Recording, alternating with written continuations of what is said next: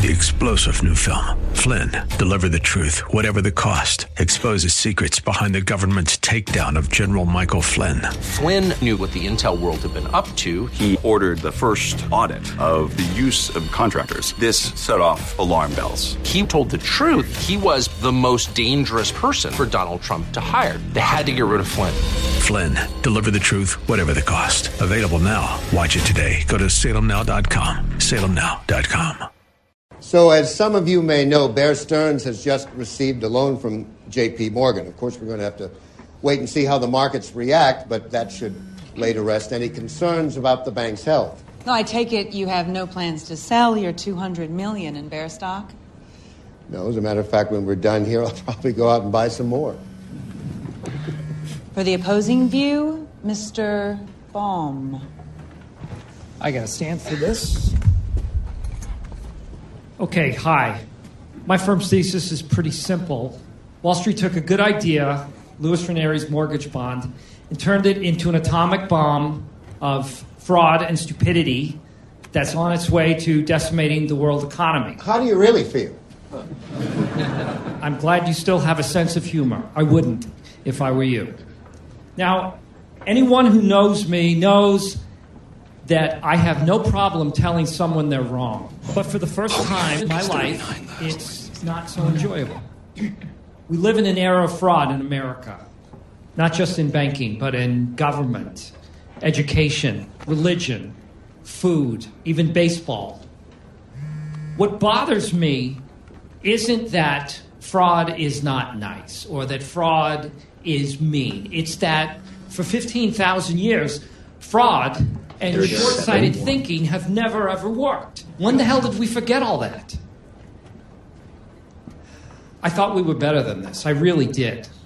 And the fact that we're not doesn't make me feel all right and superior. It makes me feel sad. And as fun as it is to watch pompous, dumb Wall Streeters be wildly wrong, and you are wrong, sir, I just know that at the end of the day, average people are going to be the ones that are going to have to pay for all of this. Because they always do. That's my 2 cents. Thank you.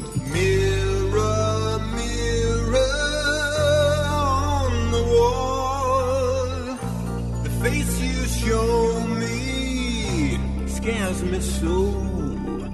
Thought that I could call your bluff, but now the lines are clear enough. Life's not pretty, even though I try so hard to make it so. Mornings are such cold distress. How did I ever get into this mess? Now I'm snowblind, can't live without you. 'Cause you're so fine, I just can't get away. Yes, I'm snowblind, snowblind, snowblind. Hi, everybody. This is Ed Hoffman, and welcome to the main event. I open up with that clip from The Big Short from 2015. If you haven't seen it, you owe it to yourself. Go get it on Prime or Netflix and watch it 3 times, because you'll notice new stuff each time. And especially since we lived through this whole thing, we saw it go down. It will, especially for me being in the mortgage business. You know, I watched it and I just remembered every little piece of history happening when it happened. But you know, in that scene there, one of the head guys at Bear Stearns is blowing smoke up everybody's butt, saying, "Hey, you know what? I'm going to go buy some more Bear Stearns stock." And by the end of that scene, someone from the audience goes, "Hey, well, you guys have been talking, the Bear Stearns stock has dropped 38%. And Mark Baum, who's played by Steve Carell, says, "Boom." But you know, he says, you know, we're in an era of fraud in America, not just in banking, but in government, in education, in religion, in food, even in baseball. Right now, and you know, this was happening in 2008.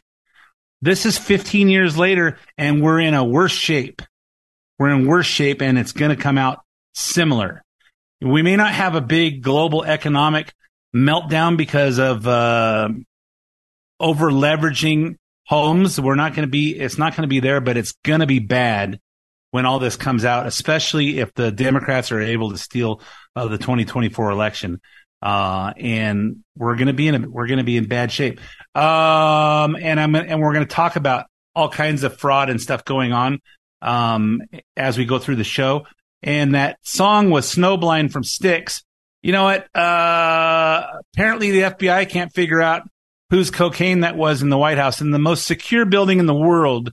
Cameras everywhere except Jeffrey Epstein's cell. Except for wherever that cocaine was, and we don't know where the cocaine was for sure because they changed their stories a few times. But you know what? They should be able to probably check the cameras and get a good idea. They could do drug tests on everybody in the White House that could have possibly been, and cocaine would have been in their system for at least 3 days. And they could have, think about all the little video clips and all the people they found that happened to be in Washington, D.C. on January 6, 21. And somehow, if you even were just remotely close to any camera, they found you when you got home and arrested you. But they can't figure out who brought cocaine into the White House. Imagine if that was anthrax. It's just more of the era of fraud that we live in. They couldn't come up with an answer that was acceptable to their narrative, so they just closed and said, we can't figure it out. And you know what? The Democrats buy that. I've been taking extra effort to turn on CNN and MSNBC and watch the other side a little bit more often than I was. And these people actually believe this stuff. You know what? I watched, I turned on Colbert the other night for 10 minutes.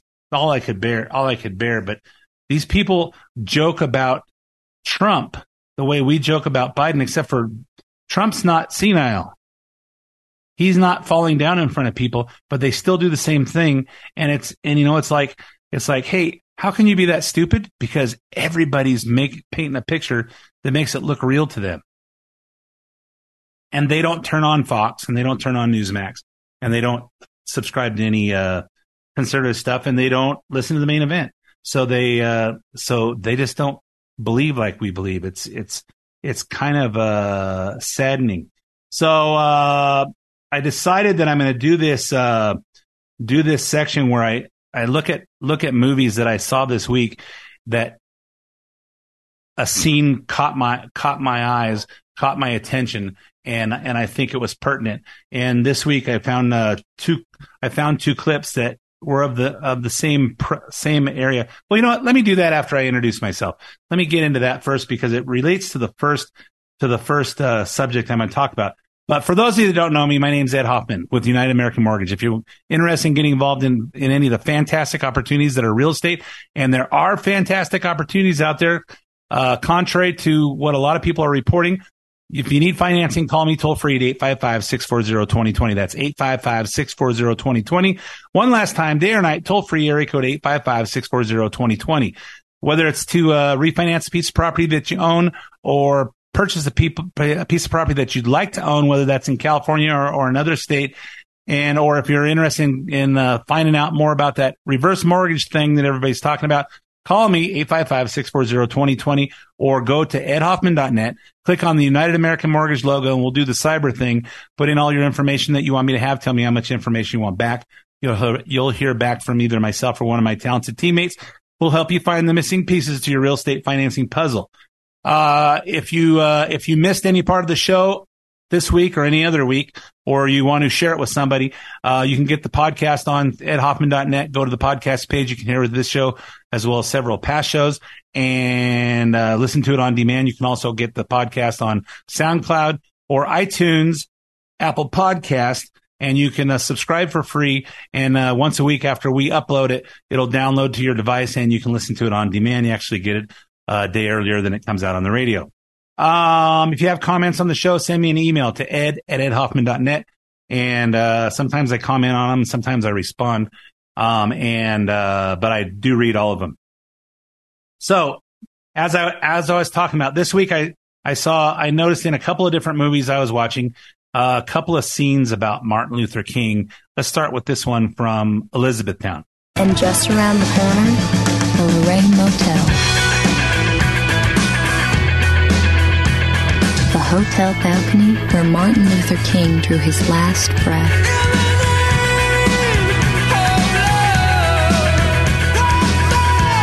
His death was only the beginning of his victory. Martin Luther King's death was only the beginning of his victory. And think about this. For the last 50 years, we've been talking about that speech he made, I Have a Dream. We talked about it when I used a clip from Air, the movie Air, when the guy was talking about how Martin Luther King made up the second half because he wasn't connecting with his speech that he wrote, and he did that from his heart. You know what? Hey, I have a dream of a world where we're not judged by the color of our skin, but the content of our character. We're going the exact opposite direction to that. We're going the exact opposite. Nobody cares about the content of your character. It's just the color of your skin. And that's what our Biden administration is pushing us towards, what the wokeness is pushing us towards. Then I heard this clip from the movie The Menu. As Dr. King said, we know through painful experience that freedom is never voluntarily given by the oppressor. It must be demanded by the oppressed. Did he just quote Martin Luther King? Yep. Yes, he did. So if you've seen the movie, it's kind of a dark comedy. It's kind of a thriller, drama, dark comedy. And then this crazy chef starts quoting Martin Luther King that freedom is never given by the oppressor. It must be demanded by the oppressed. And what that means to me, and it should mean to you, that if we don't like what's going on, we don't like what's going on in this country and how it's changing for the worst, we need to demand things change. They're not going to, the administration is not going to say, we were wrong.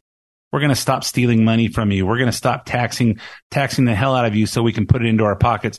We're going to stop letting illegals into our country. We're going to stop letting criminals out of jail.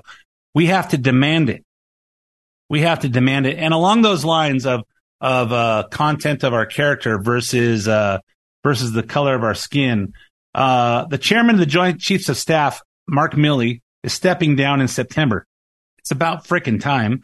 And there's a lot of uncertainty about the Defense Department right now, as Republican Tommy Tuberville on the Senate Armed Services Committee is blocking new military nominations in protest of the Pentagon's abortion policy. I'm not going to go into that story right now because, frankly, it's not worth our time. But what is worth our time is hearing from Air Force Chief of Staff General Charles Brown, a top contender to replace Milley as the Joint Chiefs. Biden wants to appoint Brown so he can be the first black chairman of the Joint Chiefs of Staff. And I liked what Brown had to say about this in his confirmation hearing Tuesday. I didn't want to be the best African-American F-16 pilot. I wanted to be the best F-16 pilot. I did not want to be provided a position of promotion based on my background. I wanted to be, based on the quality of my work. And I think that's the aspect that all of our service members look for, is they want a fair opportunity, but they also want to be rewarded for their performance. Those of us that actually perform want to be recognized for our performance. People that don't perform don't want to perform and don't want to put out any effort. They want to just be entitled to have stuff because of the color of their skin or their sexual orientation or whatever other little woke thing that they do. And that's not what made America great. All right, so let's go into the rest of the news here.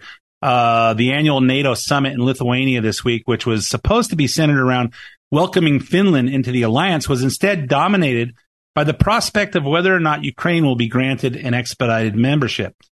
With Russia's war on Ukraine going for 500 days and counting, the idea of letting Ukraine into the alliance has been a contentious point among NATO allies for obvious reasons, because if we let them in, we're all in World War III. President Biden spoke with CNN's Fareed Zakaria on the matter before heading to Lithuania on Sunday. The big strategic issue is that Ukraine wants membership in NATO.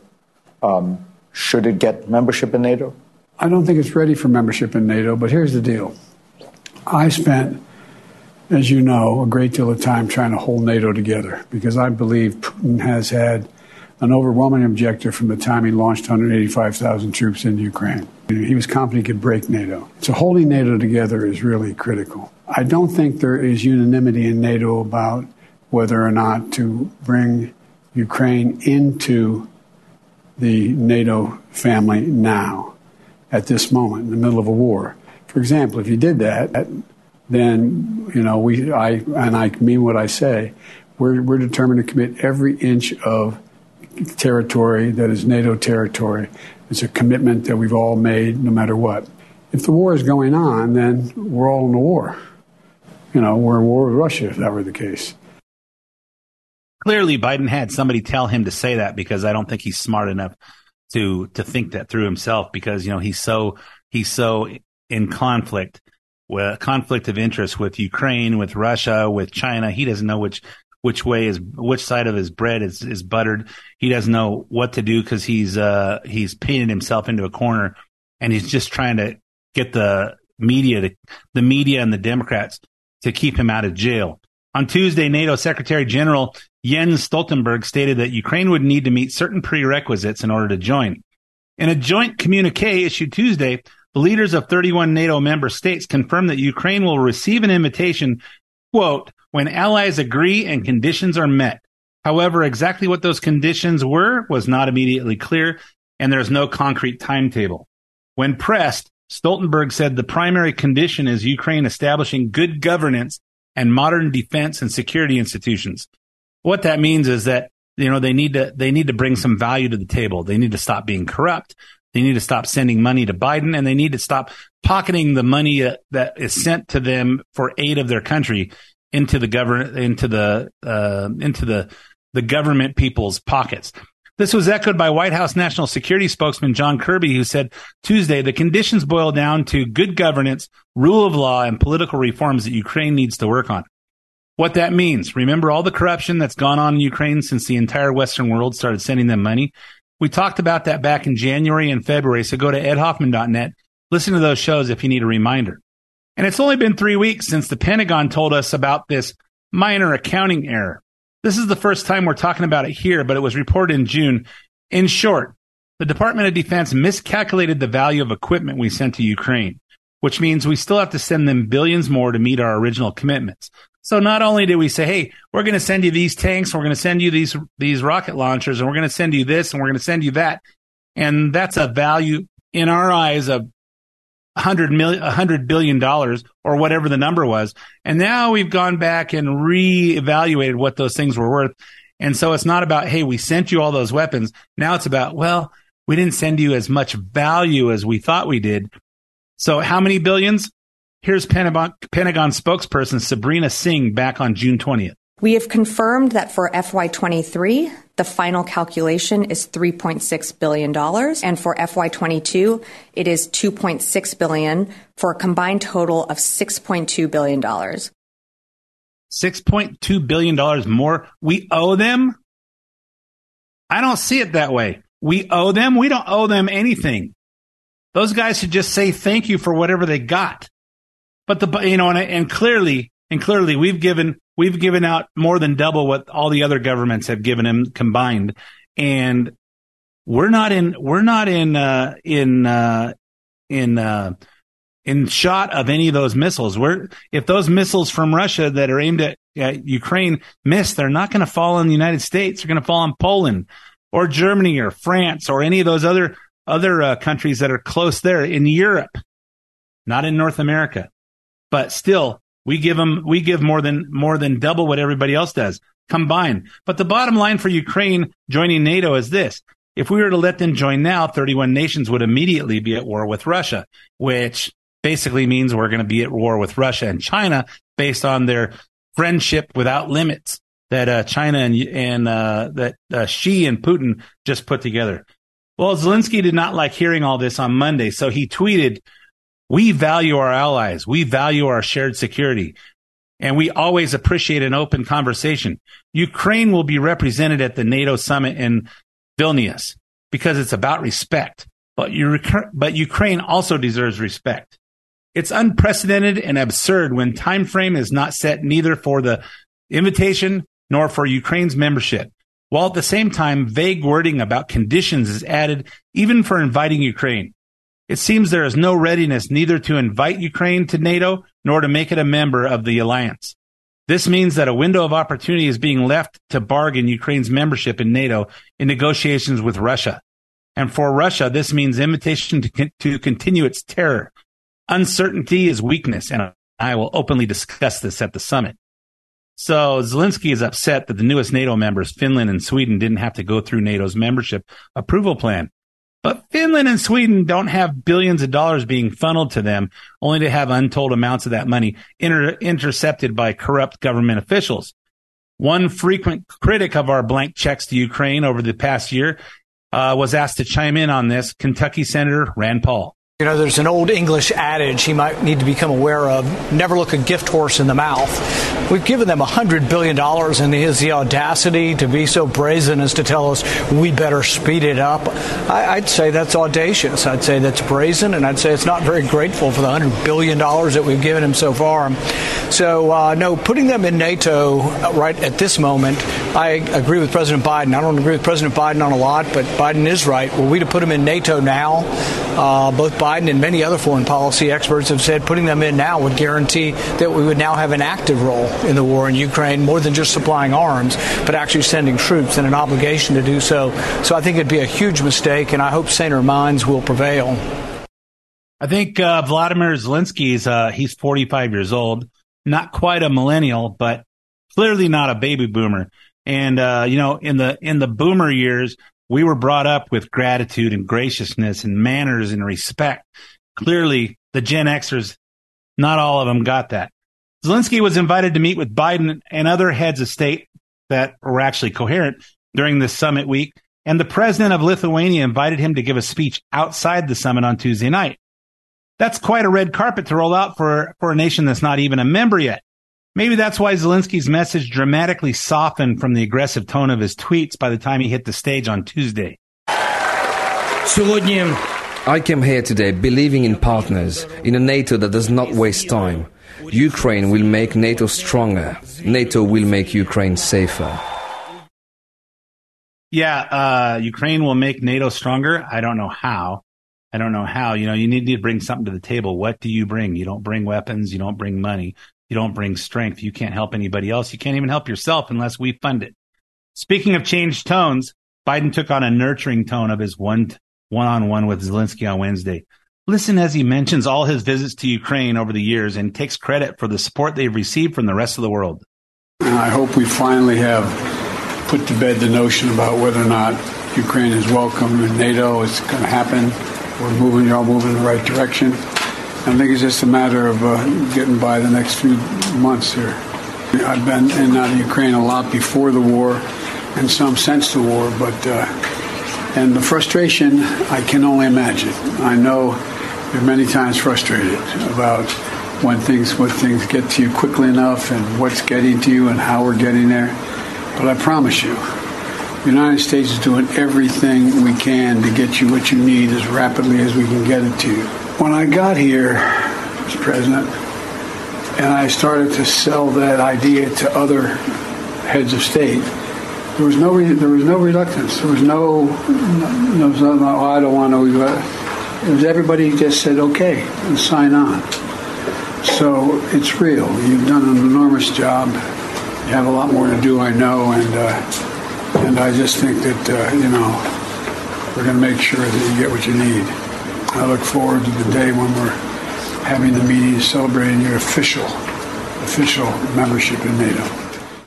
Yeah, Biden is just trying to keep them feeling loved, to keep the money flowing from Ukraine into the Biden crime family bank accounts, and especially to keep them from rolling over and exposing Biden and putting him in jail. Meanwhile, someone needs to tell our Secretary of State that the war has gone on for over a year.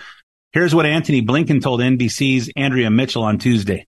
Are you concerned that this is going to be an endless war? No. What we're seeing still is relatively early days in this counteroffensive. This is something that we said from the beginning was going to play out not just over a matter of weeks, but over a matter of months. Yeah, well, Mr. Secretary, it's almost a year and a half, and maybe you should update your calendar there. Hey, I'm all out of time for this half of the main event, so stay tuned for 5 minutes of traffic, weather, sports, and commercials, and I'll be right back with lots more. Hi, this is Ed Hoffman with United American Mortgage and host of the main event, Heard Weekends, right here on AM 590 The Answer. Think about this. Your mortgage rate is at 3%, but your car loan is now at 10 or 11%. Over the past year, the average car payment has risen from $400 to $800. Rates on your credit cards have risen from an average of 14% up to 20% and higher. And across the country, credit card balances are higher now than they were before COVID. HELOCs are now at 10%. You don't want to touch your low-rate mortgage, but you're paying through the nose on all of your other debts, and it's hard to make ends meet. Solution? Do a cash-out refinance and wrap all your debt together on your house now and lower all your payments. Then when the rates really drop next year, you can do a rate and term refinance when rates are really low and not have to pay the cash-out refinance fees to do it. If this idea makes you curious, call me toll-free at 855-640-2020. That's 855-640-2020, or go to edhoffman.net and click on the United American Mortgage logo. Ed Hoffman, NMLS ID number 9921. United American Mortgage Corporation, NMLS ID number 1942. United American Mortgage Corporation is an equal housing lender and licensed by the California Department of Real Estate. AM 590, The Answer. Now I realize I'm snowside, can't live without you. 'Cause you're so fine, I can't get away. Yes, I'm snowblind. And welcome back to part 2 of the main event. My name's Ed Hoffman with United American Mortgage. I don't talk a lot about real estate and finance on the radio.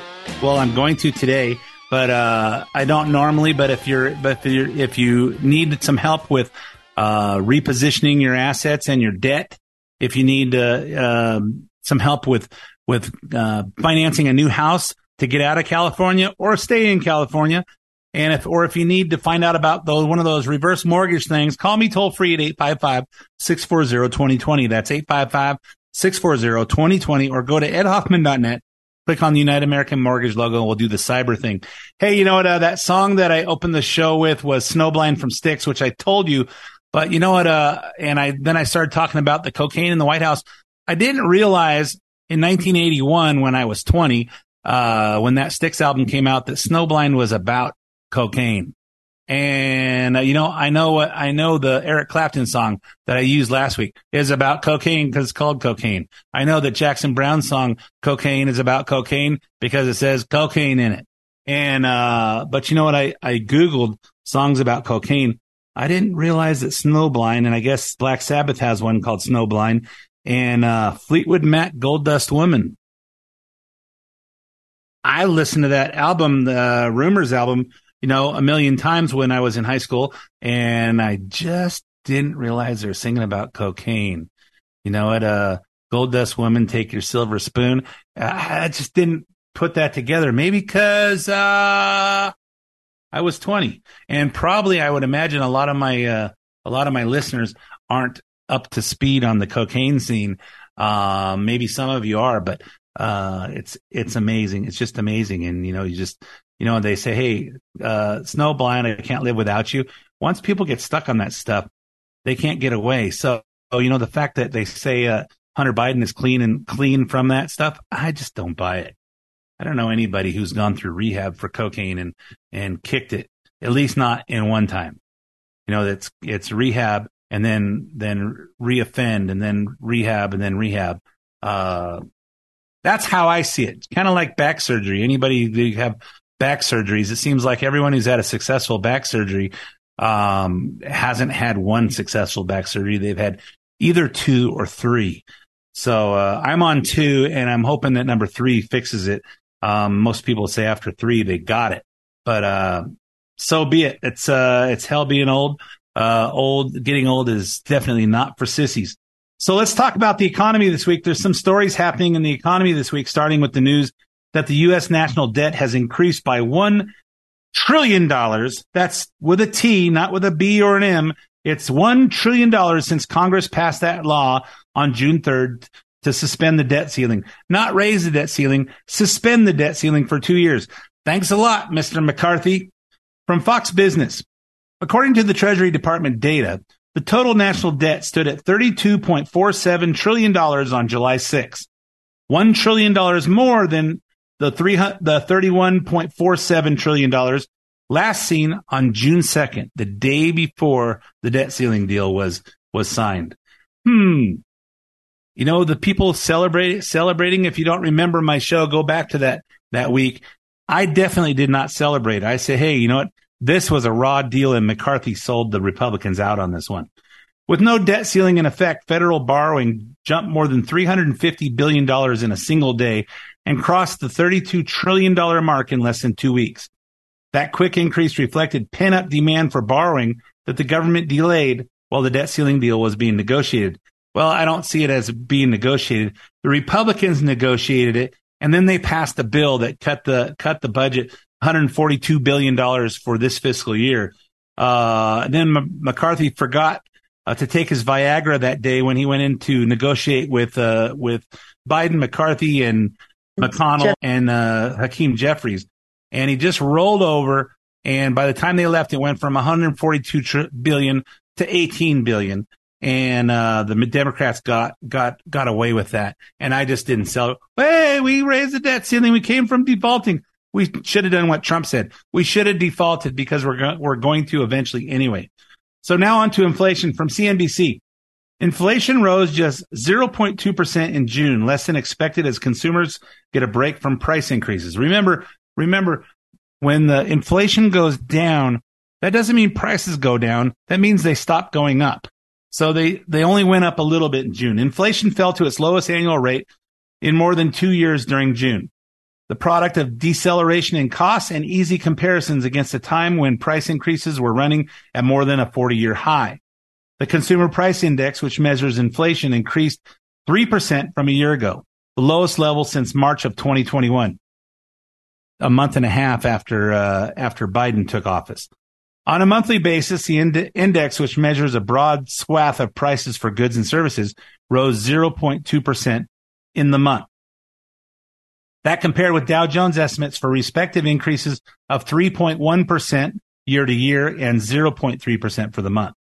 Stripping out volatile food and energy prices, core CPI rose 4.8% from a year ago and 0.2% on a monthly basis. Buried in each of these stories on inflation is that tidbit about how figures don't include food and energy prices. And we're not at the Fed's target interest rate just yet. From CBS News, although inflation is cooling, it still remains higher than the Fed's target rate of 2%, especially so-called core inflation, which strips out volatile food and fuel prices. Core inflation rose 4.8% last month and more than double that the Fed's target. So the Fed thinks they need to keep increasing rates until we see 2% inflation. They're ignoring the fact that inflation's been coming down every month for the last 12 months, and maybe they've done enough. Maybe they're just a little bit too impatient. While Americans are concerned about another interest rate hike, Federal Reserve Chair Jerome Powell had this word salad on what else? How great the labor market is. We've got a labor market that, where jobs are being created, there's strong wage gains, and that's driving spending, driving real incomes and driving spending, which is driving more demand and continuing to drive labor market. So the labor market is really pulling the economy. Although policy is restrictive, it may not be restrictive enough, and it has not been restrictive for long enough. Well, let me put this into perspective. Let me just tell this in English. When inflation goes high, the feds raise the rate to slow things down. Why? Because of supply and demand. And when the demand seems to go down, when the cost to buy things goes up. Well, hey, I want to buy that house for $500,000, but because the payment today is $1,000 more than when I decided I could buy it, that I needed a $500,000 house a year and a half ago, and maybe I don't need it that bad. Or, hey, you know what? I want that new Corvette. But at the time when I decided I needed it, the payment was $800 and now it's going to be $1,500. And maybe I don't need it that bad. It's really not a necessary kind of car to have. So the Fed should have started raising rates slowly in mid 21 when inflation started going up. But instead they lied to us. The Biden administration lied to us. It's transitory. There's nothing to see here, nothing to worry about. And remember that? And so they didn't do anything about it. Early in 22, they started raising rates, and they had to accelerate how fast they do it because inflation was going so crazy. We were in double digits, and they raised it so fast that because they waited so long to do their job, that it put pressure on the banks. Because remember, the banks have their funds invested in long-term bonds, and they had bonds at 3%. Now the interest rates were at 6%. And instead of it going up slow, and they could have rolled over some of their low interest bonds and got some little higher interest bonds and rolled over some more of some more of them as they came due, they could have rolled those over into higher interest bonds. They jumped so fast that when people at that bank panicked and decided to pull their assets, it's not a loss until if your house went down in value from $500,000 down to $300,000, it's a paper loss. Doesn't mean anything unless you have to sell your house. Same thing for the banks.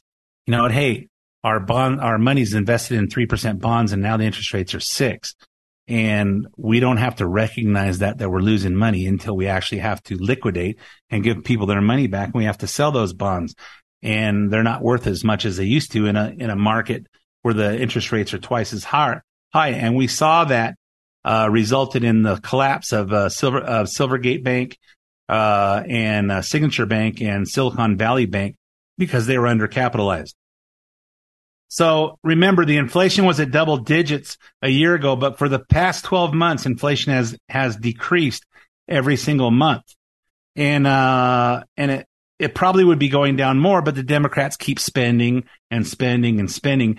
And they keep talking about the unemployment rate. Well, we're not in a recession because the unemployment rate's so high. But they keep touting those job numbers.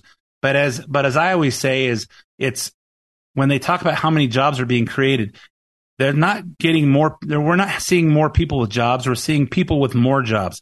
They're getting part-time jobs because the people with full-time jobs are seeing their hours cut. We're seeing layoffs, but nobody's talking about that. So if you don't listen to me, or if you don't read the financial news, or if you don't pay attention, you don't watch Fox, or you don't watch Newsmax, you don't watch somebody, one of the outlets that tells the truth more clearly, you think everything's going great. Hey, the Biden administration, we've got more jobs created. He's cut the deficit, and it's all BS. It's all BS. So the unemployment rate in California hit a low of 3.8. Now it's at 4.5. The unemployment rate nationally was at a low at 3.4. Now it's at 3.6. And so we know that historically recessions don't start when unemployment is high. They start when unemployment is at the lowest of lows, and it starts ticking up, which is exactly what we see. But the Biden administration keeps blowing smoke up our butts for the uncurious and uneducated. As I keep saying that, like I said, the jobs, the people are getting more jobs. It's not more people getting jobs. So this is not a good thing. This is not a good thing, but Biden says it. The Democrats keep touting it. CNN and MSNBC viewers believe it, as I said at the beginning. So let's get on to mortgage rates. From the Associated Press on July 6th, average long-term U.S. mortgage rate climbs to 6.81 this week, the highest level since November. The average long-term U.S. mortgage rate climbed to a new high for the year this week, pushing up borrowing costs for home buyers who are already facing heightened competition in a housing market short on homes. The average rate on the benchmark 30-year loan rose 6.81 from 6.71 last week. Mortgage buyer Freddie Mac said Thursday, a year ago, the rate averaged 5.3 as it was on its way up. It's the second consecutive week of higher rates, lifting the average rate to the highest level since it surged to 7.08 in early November. High rates can add hundreds of dollars a month in cost for borrowers, limiting how much they can afford in a market already unaffordable to many Americans. This is a story from July 6th, but it continues to circulate this week as if it's current, and it isn't true. So it isn't true in that this week, while they're still reporting it, we've seen the mortgage bonds jump up in price 200 basis points in the last 5 days. So 200 basis points, that's 2%. A basis point is 1% of a percent, is a 1/100th of 1%. And as the the prices go up on bonds, the yield goes down. If you can buy $100 bond for $90, you're not making much money on that savings bond. But if you can buy it for $50, you're making a lot of money because by the time it matures, you've got double your money. It's the same way on interest rates that you're paying. When the bond prices go up, the yield goes down, the interest rates go down. And when the rates go up, they go up really fast. So when the bond prices go down and the rates go up, the banks and the servicers and Fannie Mae and Freddie Mac, they raise their rates. They raise their rates really fast. But when the bond prices go up, interest rates come down, they drift down slow. So the effect of 200 basis point climb in the prices of mortgage bonds, we may not see it till next week, maybe even not the week after, because they'll start drifting down slowly, because they want to make sure that these things hold, that it's not just a blip in the market and they're going to go back up. So they don't make long-term commitments on a short-term rate improvement. Here's Charles Payne on the mortgage rates from Fox Business. It's monumental. Let's just take a $250,000 house.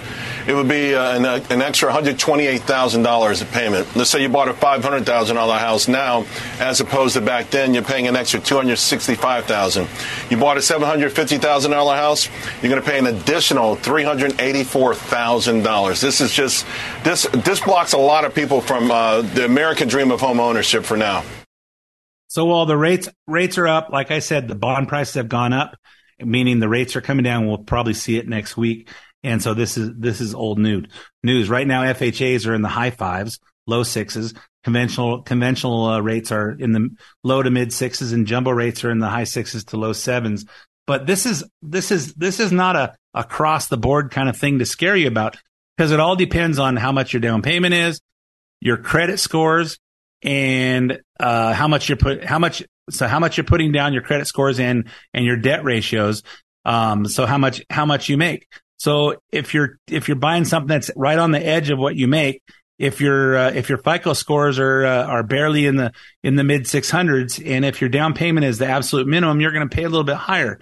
On the lower risk stuff with the higher credit scores, bigger down payments, and lower debt ratios, rates are going to be better. So I will encourage you to not get worried about this stuff. And remember, this housing shortage that everybody talks about doesn't mean that it's so much harder to buy a house.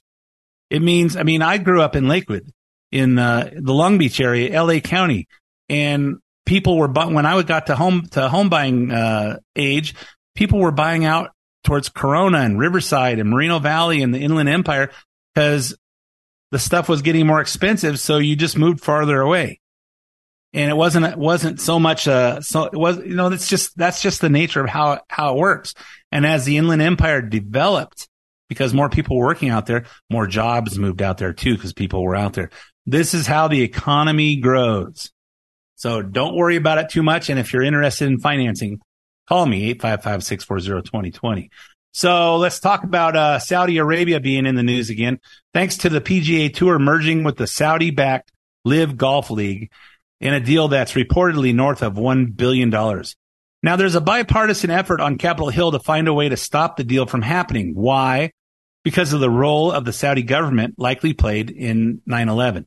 For those of you that have short-term memory loss, that was that skirmish in New York City and Washington, D.C., where planes crashed into buildings from Saudi people, and the war on terror started. So just in case you didn't know, or if you're too young to remember it.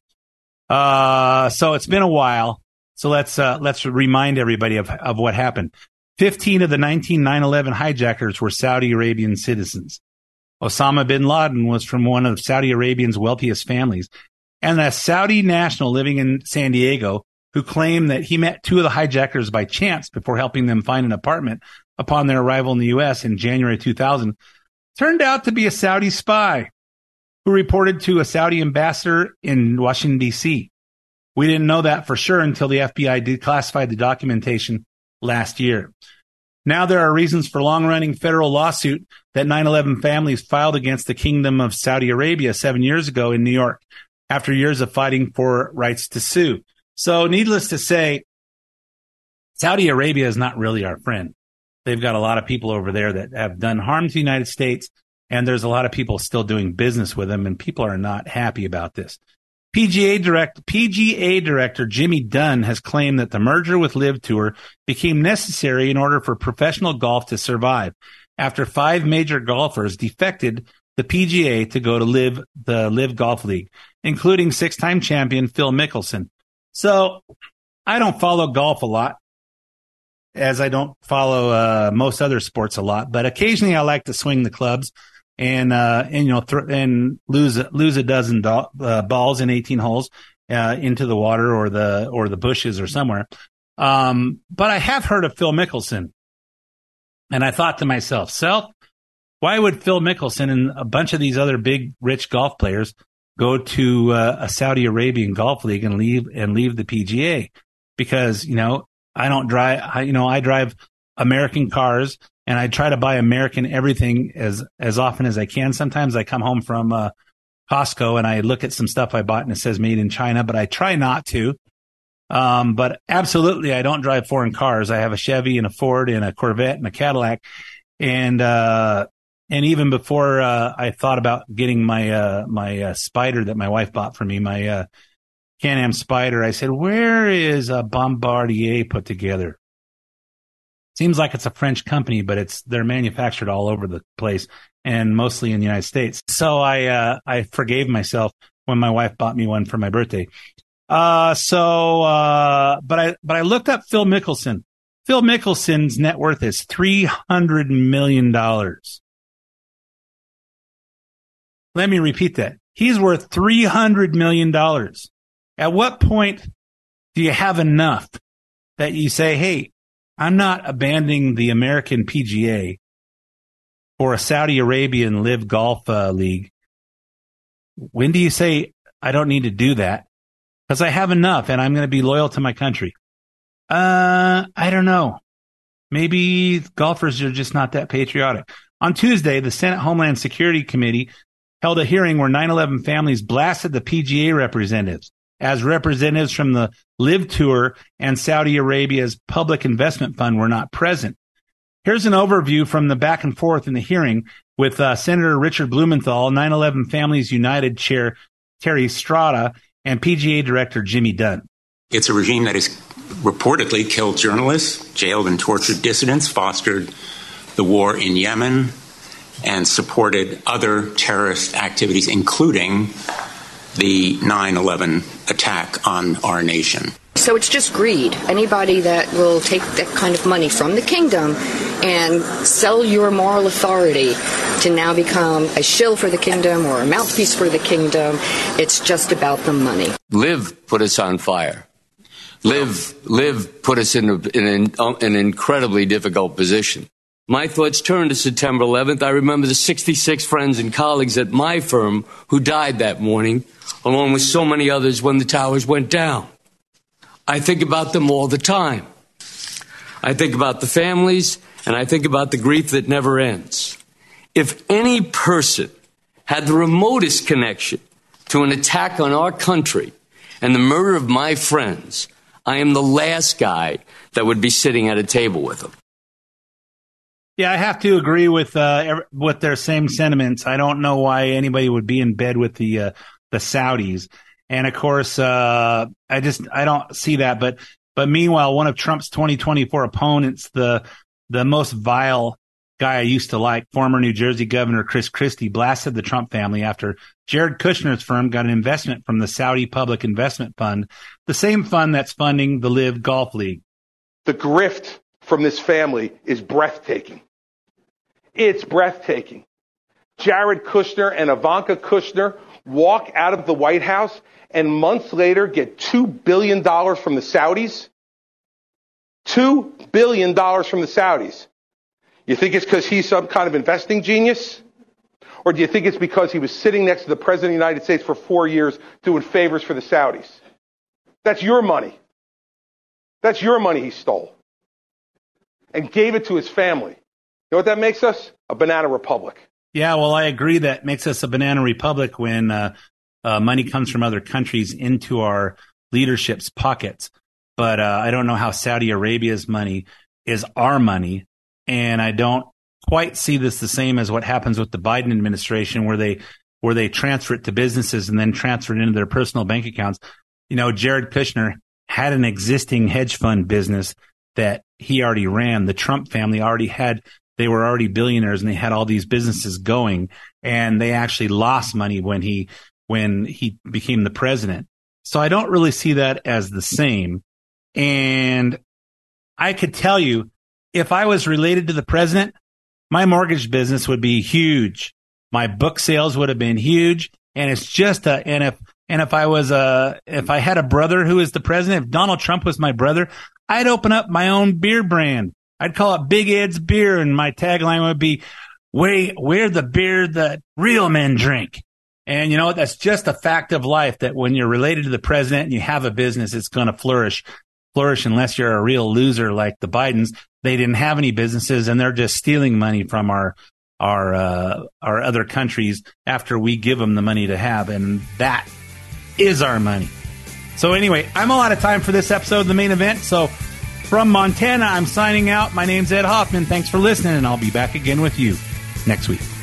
Hi, this is Ed Hoffman with United American Mortgage and host of The Main Event, heard weekends right here on AM 590 The Answer. Think about this. Your mortgage rate is at 3%, but your car loan is now at 10 or 11%. Over the past year, the average car payment has risen from $400 to $800. Rates on your credit cards have risen from an average of 14% up to 20% and higher. And across the country, credit card balances are higher now than they were before COVID. HELOCs are now at 10%. You don't want to touch your low-rate mortgage, but you're paying through the nose on all of your other debts, and it's hard to make ends meet.